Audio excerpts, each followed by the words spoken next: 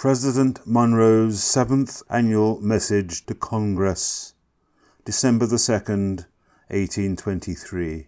At the proposal of the Russian Imperial Government, made through the Minister of the Emperor residing here, a full power and instructions have been transmitted to the Minister of the United States at St. Petersburg to arrange by amicable negotiation the respective rights and interests of the two nations on the northwest coast of this continent. A similar proposal has been made to His Imperial Majesty to the Government of Great Britain, which has likewise been acceded to. The Government of the United States has been desirous by this friendly proceeding of manifesting the great value which they have invariably attached to the friendship of the Emperor and their solicitude to cultivate the best understanding with his government. In the discussions to which this interest has given rise, and in the arrangements by which they may terminate, the occasion has been judged proper for asserting as a principle in which the rights and interests of the United States are involved, that the American continents, by the free and independent condition which they have assumed and maintain, are henceforth not to be considered as subjects for future colonization by any European powers. Later in the address, the President returns to the same theme.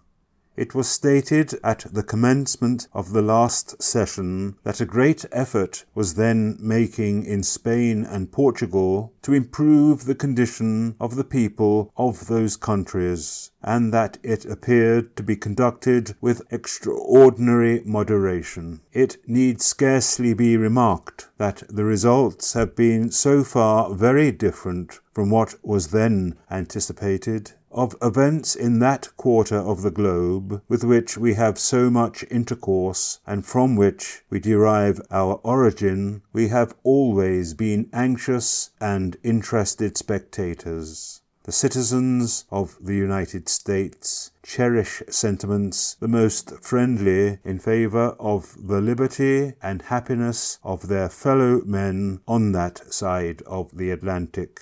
In the wars of the European powers in matters relating to themselves, we have never taken any part, nor does it comport with our policy to do so. It is only when our rights are invaded or seriously menaced that we resent injuries or make preparation for our defense. With the movements in this hemisphere, we are of necessity more immediately connected, and by causes which must be obvious to all enlightened, impartial observers. The political system of the Allied powers is essentially different in this respect from that of America. This difference proceeds from that which exists in their respective governments, and to the defense of our own, which has been achieved by the loss of so much blood and treasure, and matured by the wisdom of their most enlightened citizens, and under which we have enjoyed unexampled felicity. This whole nation is devoted. We owe it, therefore, to candour, and to the amicable relations existing between the United States and those powers, to declare that we should consider any attempt on their part to extend their system to any portion of this hemisphere as dangerous to our peace and safety.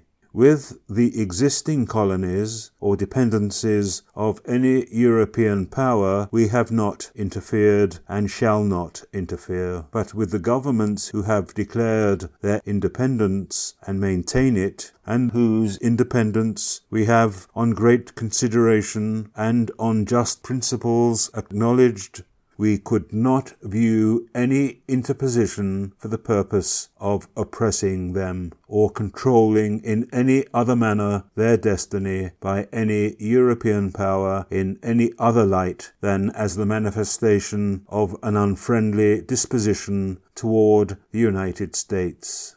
In the war between those new governments and Spain, we declared our neutrality at the time of their recognition, and to this we have adhered and shall continue to adhere, provided no change shall occur which, in the judgment of the competent authorities of this government, shall make a corresponding change on the part of the United States indispensable to their security. The late events in Spain and Portugal showed that Europe is still unsettled. Of this important fact, no stronger proof can be adduced than that the Allied powers should have thought it proper, on any principle satisfactory to themselves, to have interposed by force in the internal concerns of Spain.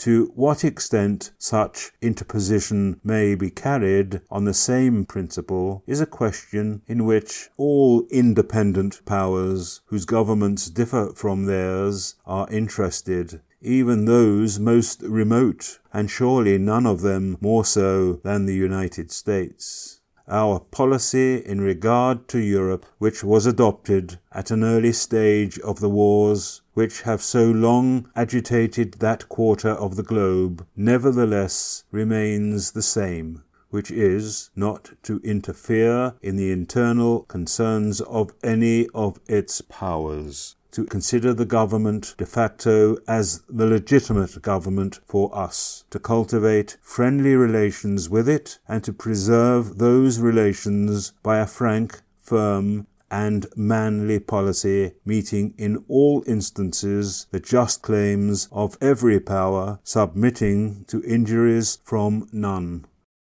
But in regard to those continents, circumstances are eminently and conspicuously different. It is impossible that the Allied powers should extend their political system to any portion of either continent without endangering our peace and happiness. Nor can anyone believe that our southern brethren, if left to themselves, would adopt it of their own accord. It is equally impossible, therefore, that we should behold such interposition in any form with indifference. If we look to the comparative strength and resources of Spain and those new governments, and their distance from each other, it must be obvious that she can never subdue them. It is still the true policy of the United States to leave the parties to themselves, in hope that other powers will pursue the same course.